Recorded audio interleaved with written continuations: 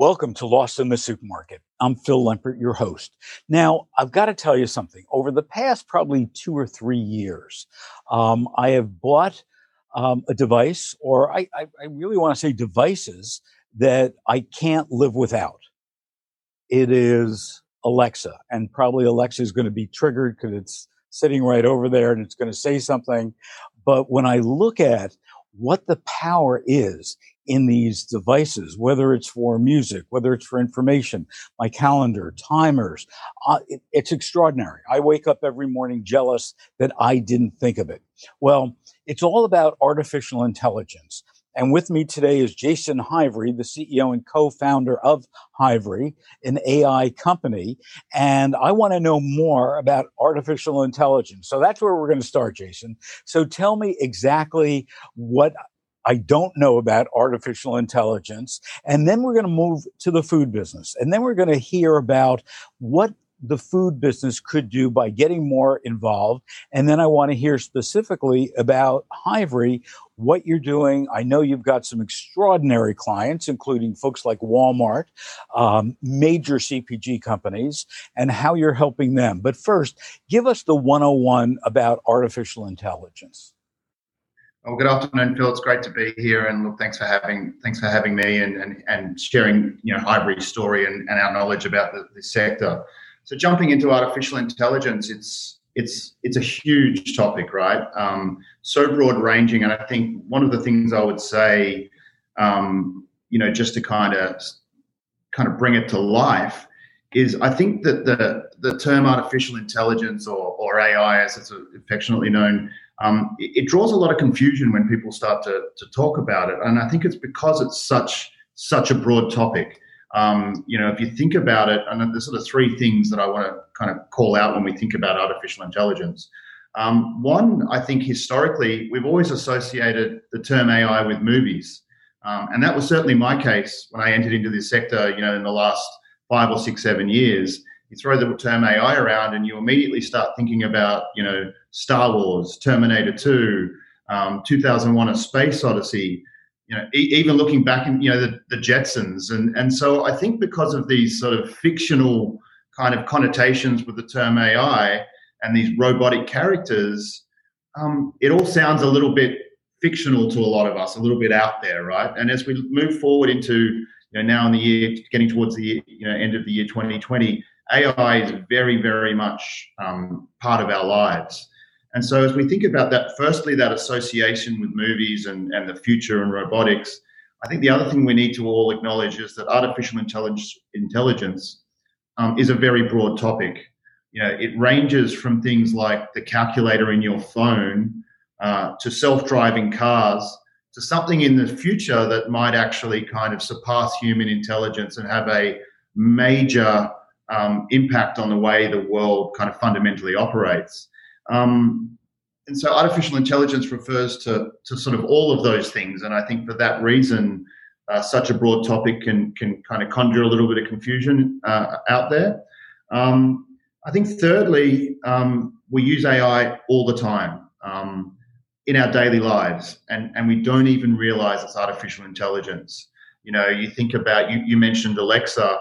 I was actually driving into the office this morning, and I just noticed, and I hadn't noticed this for a while, that there's no ticket machine when I go into the car park anymore. There's a camera that recognizes my number plate. It knows, how long I've been there, and it charges me on the way out. That's a form of artificial intelligence in image recognition technology.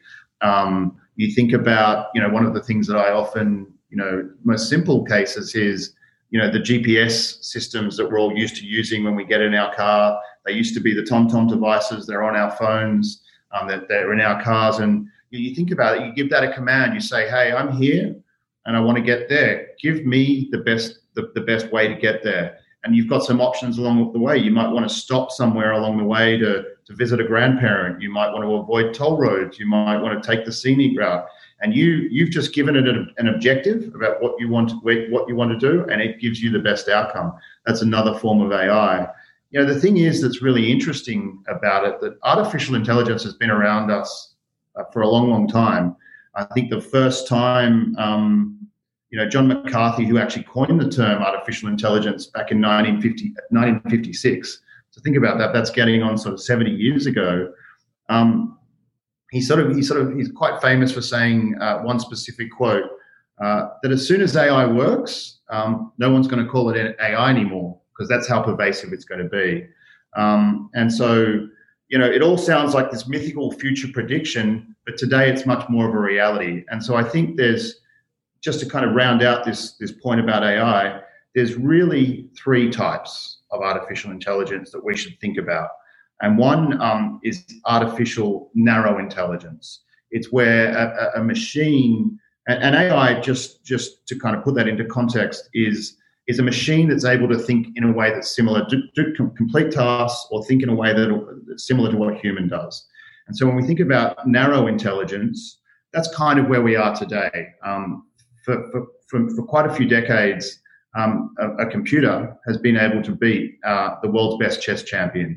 And so you give it the objective of, hey, this is the rules of the game, and our objective is to beat the opponent, and it gets very, very, very good at that specific task. There's a great video when you look at some of the old computer games and you just give it an objective and you watch the AI learn that rule. And then you start to think about artificial and general intelligence, which is where, they start, where the information that the machines are able to process start to become more expansive, start to behave more like a human brain. And then there's this super intelligence concept where kind of some point predicted in the future, and there's a lot of argument amongst the industry about if that will occur or even when and what that will look like, is when that there is a super intelligence. But I think today, all of the examples that we talk about, the field that Hivery operates in, is very much in that narrow intelligence. It's able to compute large amounts of data, run far more scenarios that we as humans are able to do, and do things in very unique ways. So what I'm hearing loud and clear is that we probably need to change the term AI or artificial intelligence into subsets. So if I say, I want to buy food, that's a huge category. Here in the States, that comprises 45,000 different products that are located in a supermarket.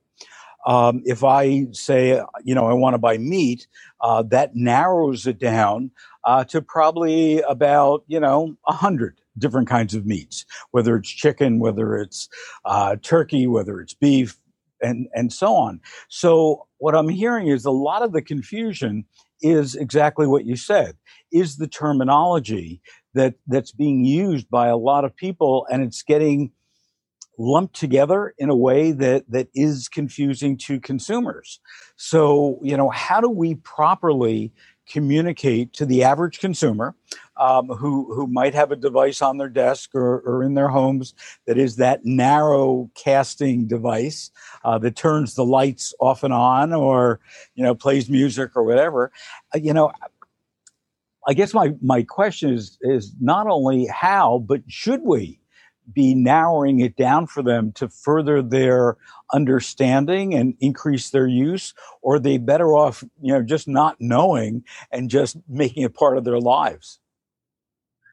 Look, it's a really good question, Phil, and I'm not sure I have the perfect answer. I don't think not knowing is necessarily the answer. I think it comes back to a little bit that quote from John McCarthy, one of the founders, is once it becomes so evasive, you don't really know that AI is there. Like all the examples that I talked about, I mean, a lot of this and a lot of what we do is just very, very advanced mathematical computation that's able to run a whole lot of, different computations and come up with the best answer in a very, very quick manner, which is something that we haven't been able to do historically. And so, do we necessarily need to acknowledge, back to that example of driving into the car park, or you've now being able to control the temperature in your home by a device that can monitor the external and internal conditions and adjust things accordingly. All of those sorts of things that have a form of artificial intelligence in it. I think the terminology, you're right. I think we could start being a bit more focused. I think the other thing is that I think naturally, my view on this, I think naturally as more and more industries and more consumers just get used to this. I mean, we talk internally here at Hivery, and it's a very common theme that artificial intelligence, essentially like data, it becomes like a general purpose technology. it becomes like electricity or like the internet. It's something that we tap in and we use and we utilize through so many different services. And so many things. Some of the examples we've talked about just now are very obvious ones. When we start talking about the retail sector and some of the work that Hivery does, it gets very, very niche and very specific to solving certain problems. But I think we're all interacting with this more and more in our daily lives, whether it be the devices we interact with, how we manage our homes and our lives, or the way things are done at work. And I think just kind of rolling it up another level as well, I think one thing I'd like to talk about is that, one of the things that comes across with this very general and broad topic of AI is a lot of the fear around, job replacement and how, machines are going to replace us doing all sorts of things. Now, one of the areas that we're very focused on at Hivery is what we call where artificial intelligence and computer technology is augmenting and sort of elevating human decision making, where it's actually the combination of the human skill set and the way the mind works, along with the technology and the ability to process huge amounts of data to come up with a far better outcome. And so one of the things, I remember speaking publicly not that long ago, and I was I was doing a talk a little bit on a similar topic to this, and I talked about the movie Terminator 2. And if you think about that movie, which was a very fun movie of mine growing up, you had Arnold Schwarzenegger, the Terminator, that was all about logic. He was the machine focused on a very specific outcome. But then you had John Connor, who was, brought empathy, intuition, understanding to the situation. It was actually how those two people worked together, or those two things worked together to achieve an outcome that collectively they achieved a far better outcome. And we see that today in all sorts of industries. And I want to bring that to life in actually the medical industry. There was a study done a couple of years ago that looked at mammogram tests and being able to detect breast cancer in women about a year out from when they were formally diagnosed. And what they did is they got several thousand scans, and they gave it to a leading practitioner. And they tested the error rate just by looking at the standard ways of doing things that day. I think the practitioner, and I might be slightly out, had an error rate of like 0.085. So quite a small error rate, but an error rate nonetheless. Then they gave exactly the same scans to an AI, so a mathematical model, a computer, and said, okay, you look at these tests and see what the error rate is. Now, the error rate improved slightly. It dropped from 0.85 to like 0.79. But then what they did is they then said, hey, how about we get the pathologist to work with the AI system to see what the outcome was. And the error rate dropped 95% down to 0.005%. And the point was that the computer working with the human intuition and the human mind working in combination with the technology could actually get a far superior result. And that's exactly what we see in the work that we do.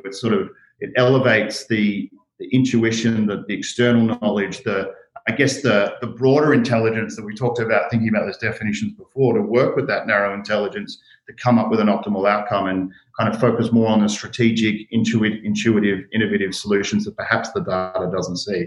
So I know we went down a different topic there, but I think back to your original question about how the terminology is definitely confusing. I think maybe as it becomes more pervasive, we'll start being able to pick the specific segments that underpin the broader topic and understand how they're utilized in our lives, and maybe be a bit more specific in the way we talk about AI. So let's stick on humans for a moment, and not from a job standpoint, but one of the things that I hear a lot, both in business and friends, is they're concerned about privacy. As we see more and more of these devices being put into practice, they're fearful of their own privacy, that, that they've got, this device in their home that they could be listened to. What do you say to those folks?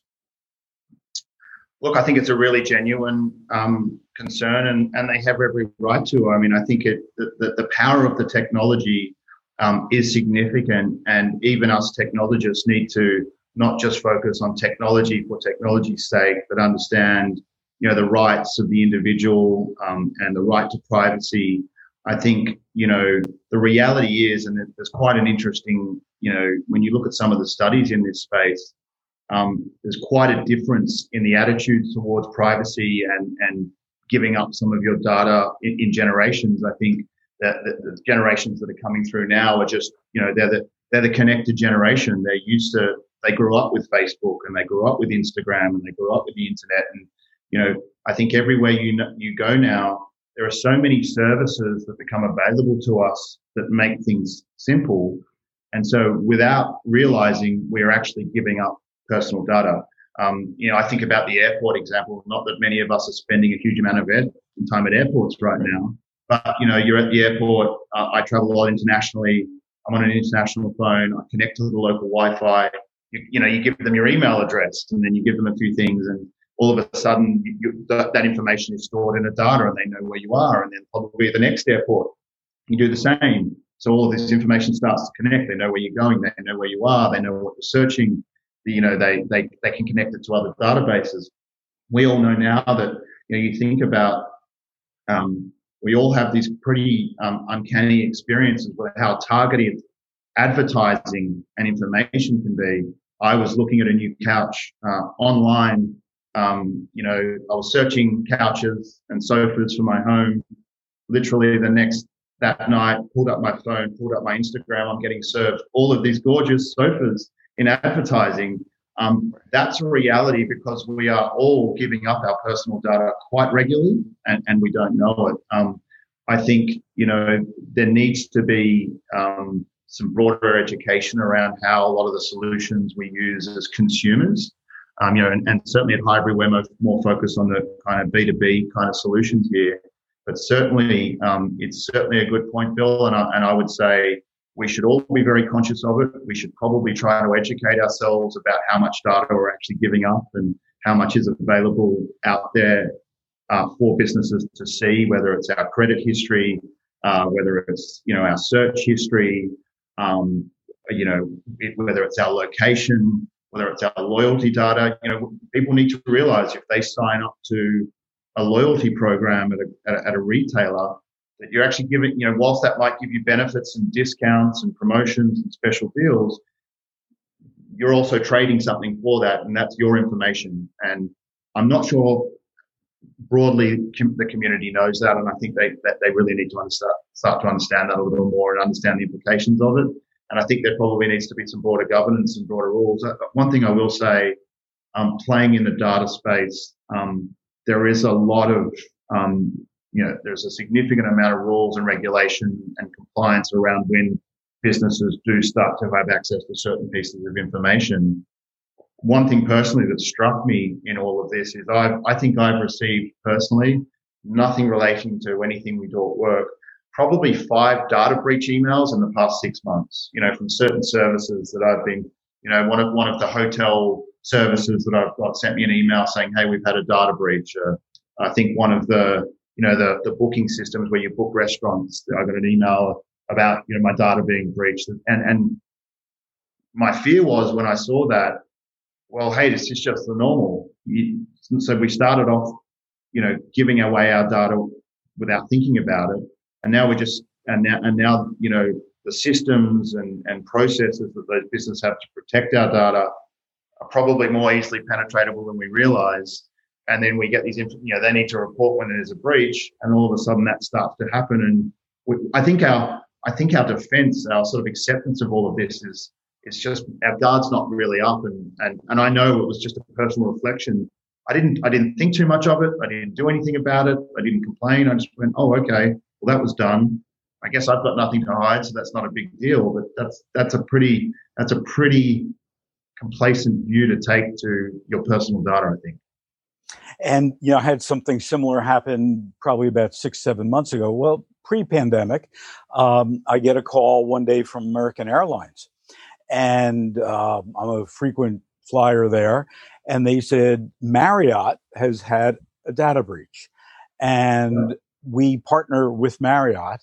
So as a result of that, all of your American Airlines information has now been breached, and we've got to change your frequent flyer number to avoid problems, which is the first time I really thought about how all these companies are exchanging information, working in partnership, and to your point, what I found interesting though is something that your folks sent over to me that said that IBM said that 90% of all the data that's out there has been collected just over the past few years. And Forrester then said, but only 12% of it is being used. Talk to me about that. We're collecting this. I remember when frequent shopper card programs first started hitting supermarkets here, and everybody thought it was the greatest thing ever. You're going to have all this information. And I'm talking probably 30, 35 years ago. And I was talking to the CEO of a supermarket, and I said, tell me about this program and whatever else. And he said, follow me. We were in their corporate headquarters. We go into a room, and in that room are boxes and boxes of computer printouts. They had no idea what to do with all this data that they're collecting. Now we've changed that a bit, but the point of it is that we still have all this data that's not being used. So let's talk about and let's move it into the supermarket. What should supermarkets, what should CPG companies be using the wrong term AI to discover about you and I and their businesses? Look, look, Phil. One thing I'd like to say, I'm really glad you brought this point up, because those two stats, 90% of the world's data was created in the last 2 years. Yet the other side of that equation, that organizations on average are using about 12% of that data. They were two of the fundamental stats that actually made myself and my co-founders, Frankie, Matt, and Menkes, found our company.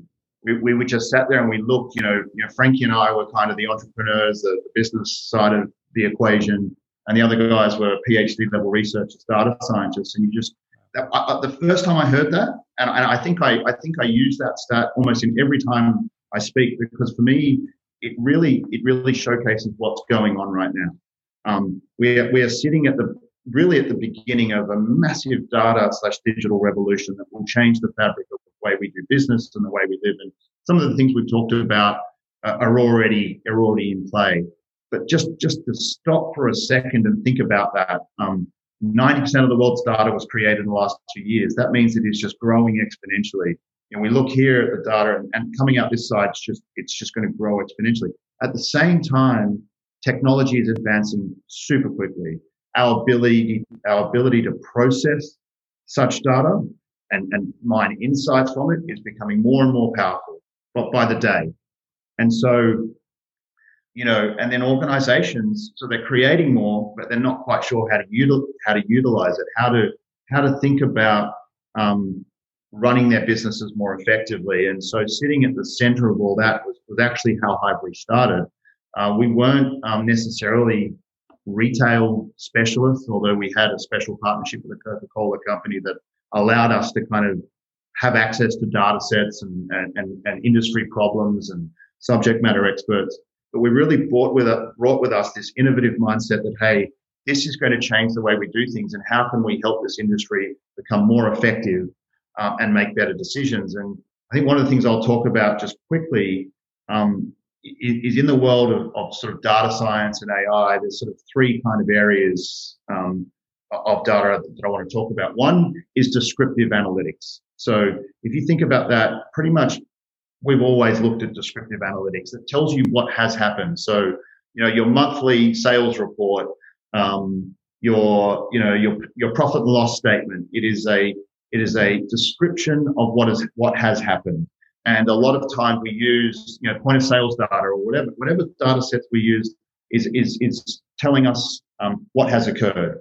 Then the next thing that has been a big focus over the last decade or so is then predictive analytics. How do you use that descriptive data to start to predict what happens next? And that's where it gets really interesting, because you can start doing all sorts of interesting forward-looking forecasts. You can really start to predict certain outcomes with certain degrees of confidence.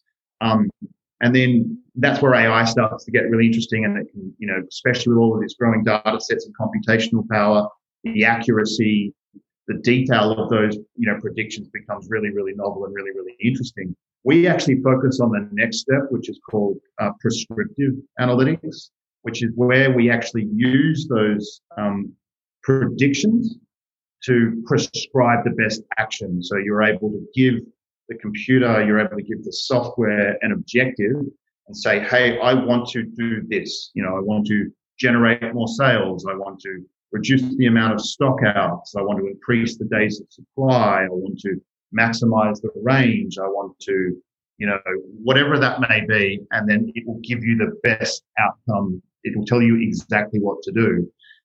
That's where it starts to get really, really interesting. If you start to think about, I'm going to reference a specific report here. Accenture, I think it was in 2018, did a report about, the revolution in the workforce that was going to occur as a result of AI and data. And interestingly, the number one industry that they saw that was going to benefit the most was the CPG, consumer goods industry. They looked at it and said, I've just got a note here that investment in AI and human-machine collaboration was going to boost revenues in the coming period by 51% for the sector. And the next closest after that was health, 49%, telecommunications, 46%. So I think the message that I would like to say to the audience and to yourself that there is a huge opportunity in retail, in consumer goods, around investing in this technology, and we're seeing this more and more and more. Another study sort of said that by 2022, I think this was Juniper Research. I'm looking at another stat here that retailers would spend in 2022 $7.3 billion on AI. I think that's a huge number, and you compare that back to about $2 million in about 2018 and 2019. And so sitting in the middle of this is a huge, huge opportunity. When I think about those prescriptive analytics things that I talked about, what it really comes down to is how do you elevate your decision making? How do you get more targeted, more specific in how you run your supply chain, how you distribute your products, how in our case, how you stock the shelves, how you actually make sure that as we work with our partners, our CPG manufacturers or the retailers, how we make sure we're giving the consumers the best possible experience by making sure that every location that they interact with has the best assortment of products that actually is tailored to the specific consumers that interact with that location. And so I think, we're very focused on that area, but there are just endless opportunities. I would just say, well, I can hardly think of an area of a retail business, of a CPG business that cannot benefit from understanding how the power of data and the utilization of advanced analytics can help them streamline their decision making, actually skill up their workforce to focus less on the kind of the grunt work of processing data on spreadsheets and actually get information that enables them to make far more strategic, targeted, insightful decisions to really offer a better product to the end consumers. So let's get into more specifics and real examples. I'm the CEO of a retail chain. I'm in the middle of a pandemic. I have supply chain issues. I have customers that I have to limit the amount of people who can come in my store at a particular point in time. Everybody in my store has to wear masks. Everything that COVID-19 has affected with the supermarket. You're in my office, safely distanced and with a mask, and pitch me. What can Hivery do for me at this time where I'm just all over the place saying, I just want to stay in business. I've got to figure out how to do delivery. I've got to figure out how people order online. I've got to, take all these prescriptions, if you would, that Hivery can come up, and I've got to grow my business or I'm going to go out of business. So what's your pitch to me and why should I buy? It's a really good question, Phil. I would say, look, at the end of the day, what, for the retailers and the CPG manufacturers, Hivery has a system that enables you to input all of those real life data feeds, real life world constraints, and as you rightly called out, COVID has put so many of those fundamental assumptions in question. It has changed the way we operate. But we can put that into a system that reads that data in real time and tells you how each location should be optimized for maximum sales and maximum profitability. Now, there are a couple of things I'm going to call out, Phil, just straight off the bat, that is where the human needs to interact with that technology. Thinking about some supply constraints. So I was talking in Australia, spoke to the board of Kimberly-Clark a couple of months ago, and you would think a business like that, with all of the panic buying that occurred earlier in the year, would be absolutely on fire. I think the reality is, yes, sales are great, but the margin on those products is reduced significantly because they're needing to run, manufacturing facilities 24 hours a day. They're not able to get their products distributed quickly enough. You've got limitations in store. You've got consumers shifting, to click and collect and online more and more. I was really interested, actually, when I was listening to your podcast that you did on the Hivery channel about the still consumers prefer to shop at a brick and mortar grocery store, about 78% of them. It's really, really interesting. I think when you look across the world as well, there's no single response or single situation to the COVID-19 situation. And here I live in Sydney. We've been very, very fortunate. It's pretty much life as usual here. We've got very few cases. We've managed to contain things. Shops are open. People are out shopping. But then you look in some places where there are dramatic restrictions.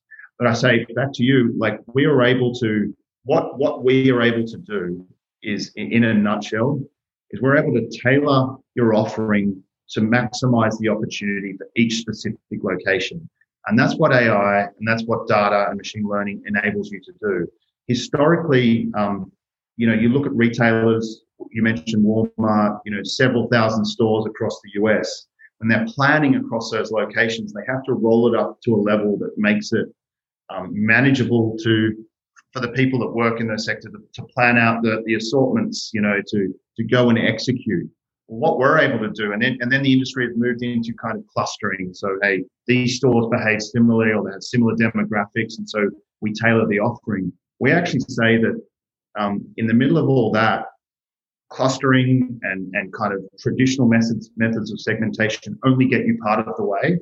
And we understand, by looking at that utilization of those vast data sets that you're talking about, that every location is unique. It has its unique fingerprint, or it's a unique snowflake. And you can use data to understand the uniqueness of that. And the uniqueness of that location is based on the behavior of that location. So let me sort of bring into a little parallel. So traditional segmentation methods would say, let's compare me to my neighbor. My neighbor is, I think he's about 5 or 10 years less, similar age group as me, same sort of background, probably, similar financial situation. We've both got 2 young kids. And so we live in the same postcode, same ethnicity, both got children. So you're the same. You're brothers. We're brothers, yet, I like tennis and he likes classical music, or he likes football. And so that, and how do you, and so the demographic, zip code, socioeconomic segmentation works to a point because you can draw generalization and trends. But if you think about what happens in an online environment, the first time you ever go to an Amazon, the first time you ever go to an online store, you might not have ever put your personal data in. You might not have transacted, so that they don't have your address. They don't have your credit card details or anything yet. But what they do have is they know what products you hover over. They know what you add to your basket. They know how you click between certain things. And then so what they know is your behavior. And hey, guess what? Back to that data collection we were talking about. They know that about every single person that's ever interacted in the website. And so all of a sudden they're able to see, hey, people that start hovering on things in the same way, clicking on something, they start to be able to serve up a profile and recommend products to you based on your behavior rather than the information, your demographics and all those sorts of things. Over time, you then might buy something and they store information. You might join a loyalty program. that just adds to the richness of data. So what we look at, we say we can understand the behavior of the consumers in your stores by the sales patterns in your sales data, by looking at it across all those, several thousand stores. And therefore we can understand how each one should be unique. And we draw all sorts of interesting insights to tailor the offering to make sure that the consumer experience is as closely matched to the product offerings that they want in that store, and then also the efficiencies that are able to drive that location. What that means is incremental sales, incremental value. You have less out of stocks. You have products sitting on the fringe that result in incremental sales. To put this into context, the last 3 years we've been working in, probably shouldn't drop names, but with one of the biggest beverage manufacturers in the world, with one of the largest retailers, and we took the entire category. We grew the category incremental sales by $50 million every year for the last 3 years by just understanding how each location should be different, but not just understanding, building a system that enabled that to be executed in the field. Now, back to your original question, how does that, so what a lot of where we operate is kind of at that, the process for planning categories is kind of an annual cycle right now. You think about that. For example, Walmart takes about 40 weeks of the year to plan next year's sort of assortment range. When we were doing this we've actually got a solution in vending machines as well that responds much more in real time, because if the driver's going out every day and if there's an opportunity to optimize and grow sales, you can make changes. We work in Japan and, they have seasonal hot cold switchovers. And so there's a whole mechanism about how you can optimize that in more real time. But there is a strong desire in the industry for that cycle to not be 40 weeks, to get down to something like as close to real time as possible. I mean, I think they would aim for half. 20 weeks would be great. Our vision is to actually bring that down to live. You've got live data coming from your sales force. You can understand what you talked about. Hey, we've got some supply chain issues in this particular category. We've got less consumers coming in. I think one of the trends that we've seen actually, and I was listening to your podcast again yesterday, is we've seen a lot of the retailers pushing more and more going into the next assortments for lower cost items. And that's because of the state of the economy. There's a drive to say, hey, we're concerned about purchasing power. We want to provide offerings that are more affordable for the consumers, because given the nature of the economy after what we've been through over the last 12 months and more, that's what we're going to be going towards. But where this data leads to, Phil, is a far more dynamic, far more reactive nature to the way the retailers and the manufacturers can respond to those market dynamics. If you operate in a system where it takes a huge amount of people and a whole lot of manual process and 40 weeks of the year to figure out how to assort your store, imagine you can do that in minutes, and you can respond in real time with live data feeds. And then you just need to think about the labor equation about how you change your stores, but you can be able to look at the map of America, look at where all my stores are located, and go, hey, there's a dozen of them that are just really out of whack. We've got such, they're not optimized. Our assortment is wrong. That those particular areas are particularly impacted by, the current market conditions, perhaps by COVID or not. We need to focus in on that. We need to make some changes so we get the offering right for our consumers. Right now, that's a much harder thing to do. So to pitch that CEO, we can help you respond far more dynamically. We can tailor your assortment to the very specific and unique requirements of the consumers that interact with that location. And we can help, by doing so, we can help grow your sales and drive greater efficiency. And that's, at the end of the day, what we're all about. So, Jason, last question. If you had to look into your crystal ball and pick a timeline, 5 years from now, what will the supermarket be looking like that has Hivery and artificial intelligence embedded into it from the eyes of the consumer? Oh, it's a really good question, Phil. I think at the end of the day, the way the consumer interacts with the supermarket is there's this hidden, I think if I think about myself as a consumer, I get my trolley and I walk down the aisle. I still enjoy that as much as I like to pick what I'm going to eat for dinner tonight. And, there's a secret world that hits behind that around what actually, and it's quite complex, it's quite niche. There's a lot of different solutions and differing factors that actually result in that end offering for the consumer. And I think the consumer just expects to see the products that they want when they walk down the aisle. They go down the cereal aisle. We're working with some of the cereal manufacturers. They expect their favorite cereal to be there. They walk down the beverage aisle, same thing.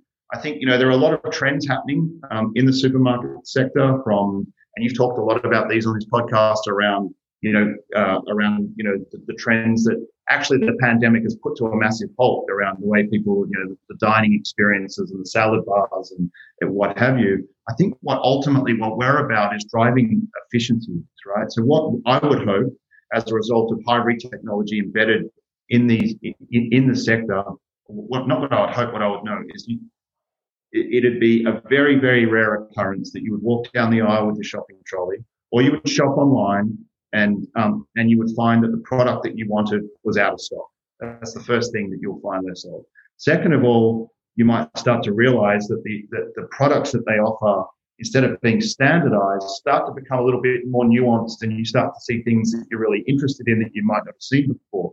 And I think that's a really interesting construct when you think about perhaps there's a trend for smaller assortments. Maybe we don't need 300 cereals in the cereal aisle when we go and shop for cereals. But then if we're going to go from 300 to 100 or even 20, how do we pick the right ones for that location? And as the consumer, you want to know that when you go to your local store or your favorite store, that they've got the products that you're most attracted to. So there'll be less out of stocks.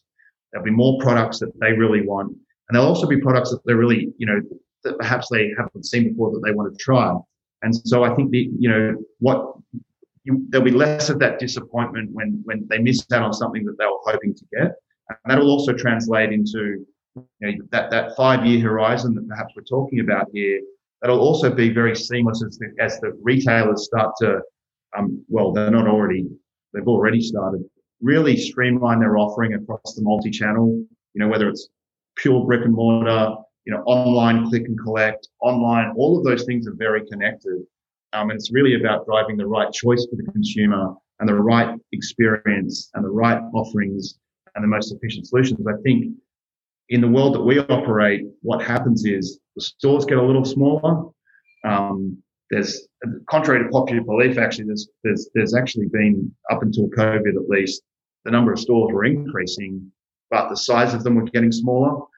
There was more space allocated to experience. You're sitting down and having a coffee with your friend at the local store, maybe sitting and having a meal, some experience with brand activation. So the space for the product range actually becomes quite a bit at a premium. And so when we think about what we do, we call it hyperlocal retailing, which is very targeted, very specific to that fingerprint that we talked about. You end up with a great shopping experience because at the end of the day, the consumers are surrounded by the products they want. They're available, and then that is then combined with all of the innovations that the retailers are bringing to enhance the consumer experience and ultimately result in shopping being the experience that we all love and enjoy. I think what the pandemic will do, I think, will drive an acceleration of the adoption of these technologies, so we can be far more responsive and far more dynamic in the way we respond to real-time challenges. I think that the sector has been a bit slow to adopt these technologies and therefore made it slow to respond to the challenges that we've talked about. Well, Jason Hivery, wealth of knowledge. Thanks so much for joining us today on Lost in the Supermarket. And if you want to know more, just check it out at hivery.com. Thanks, Phil. Really appreciate the chat.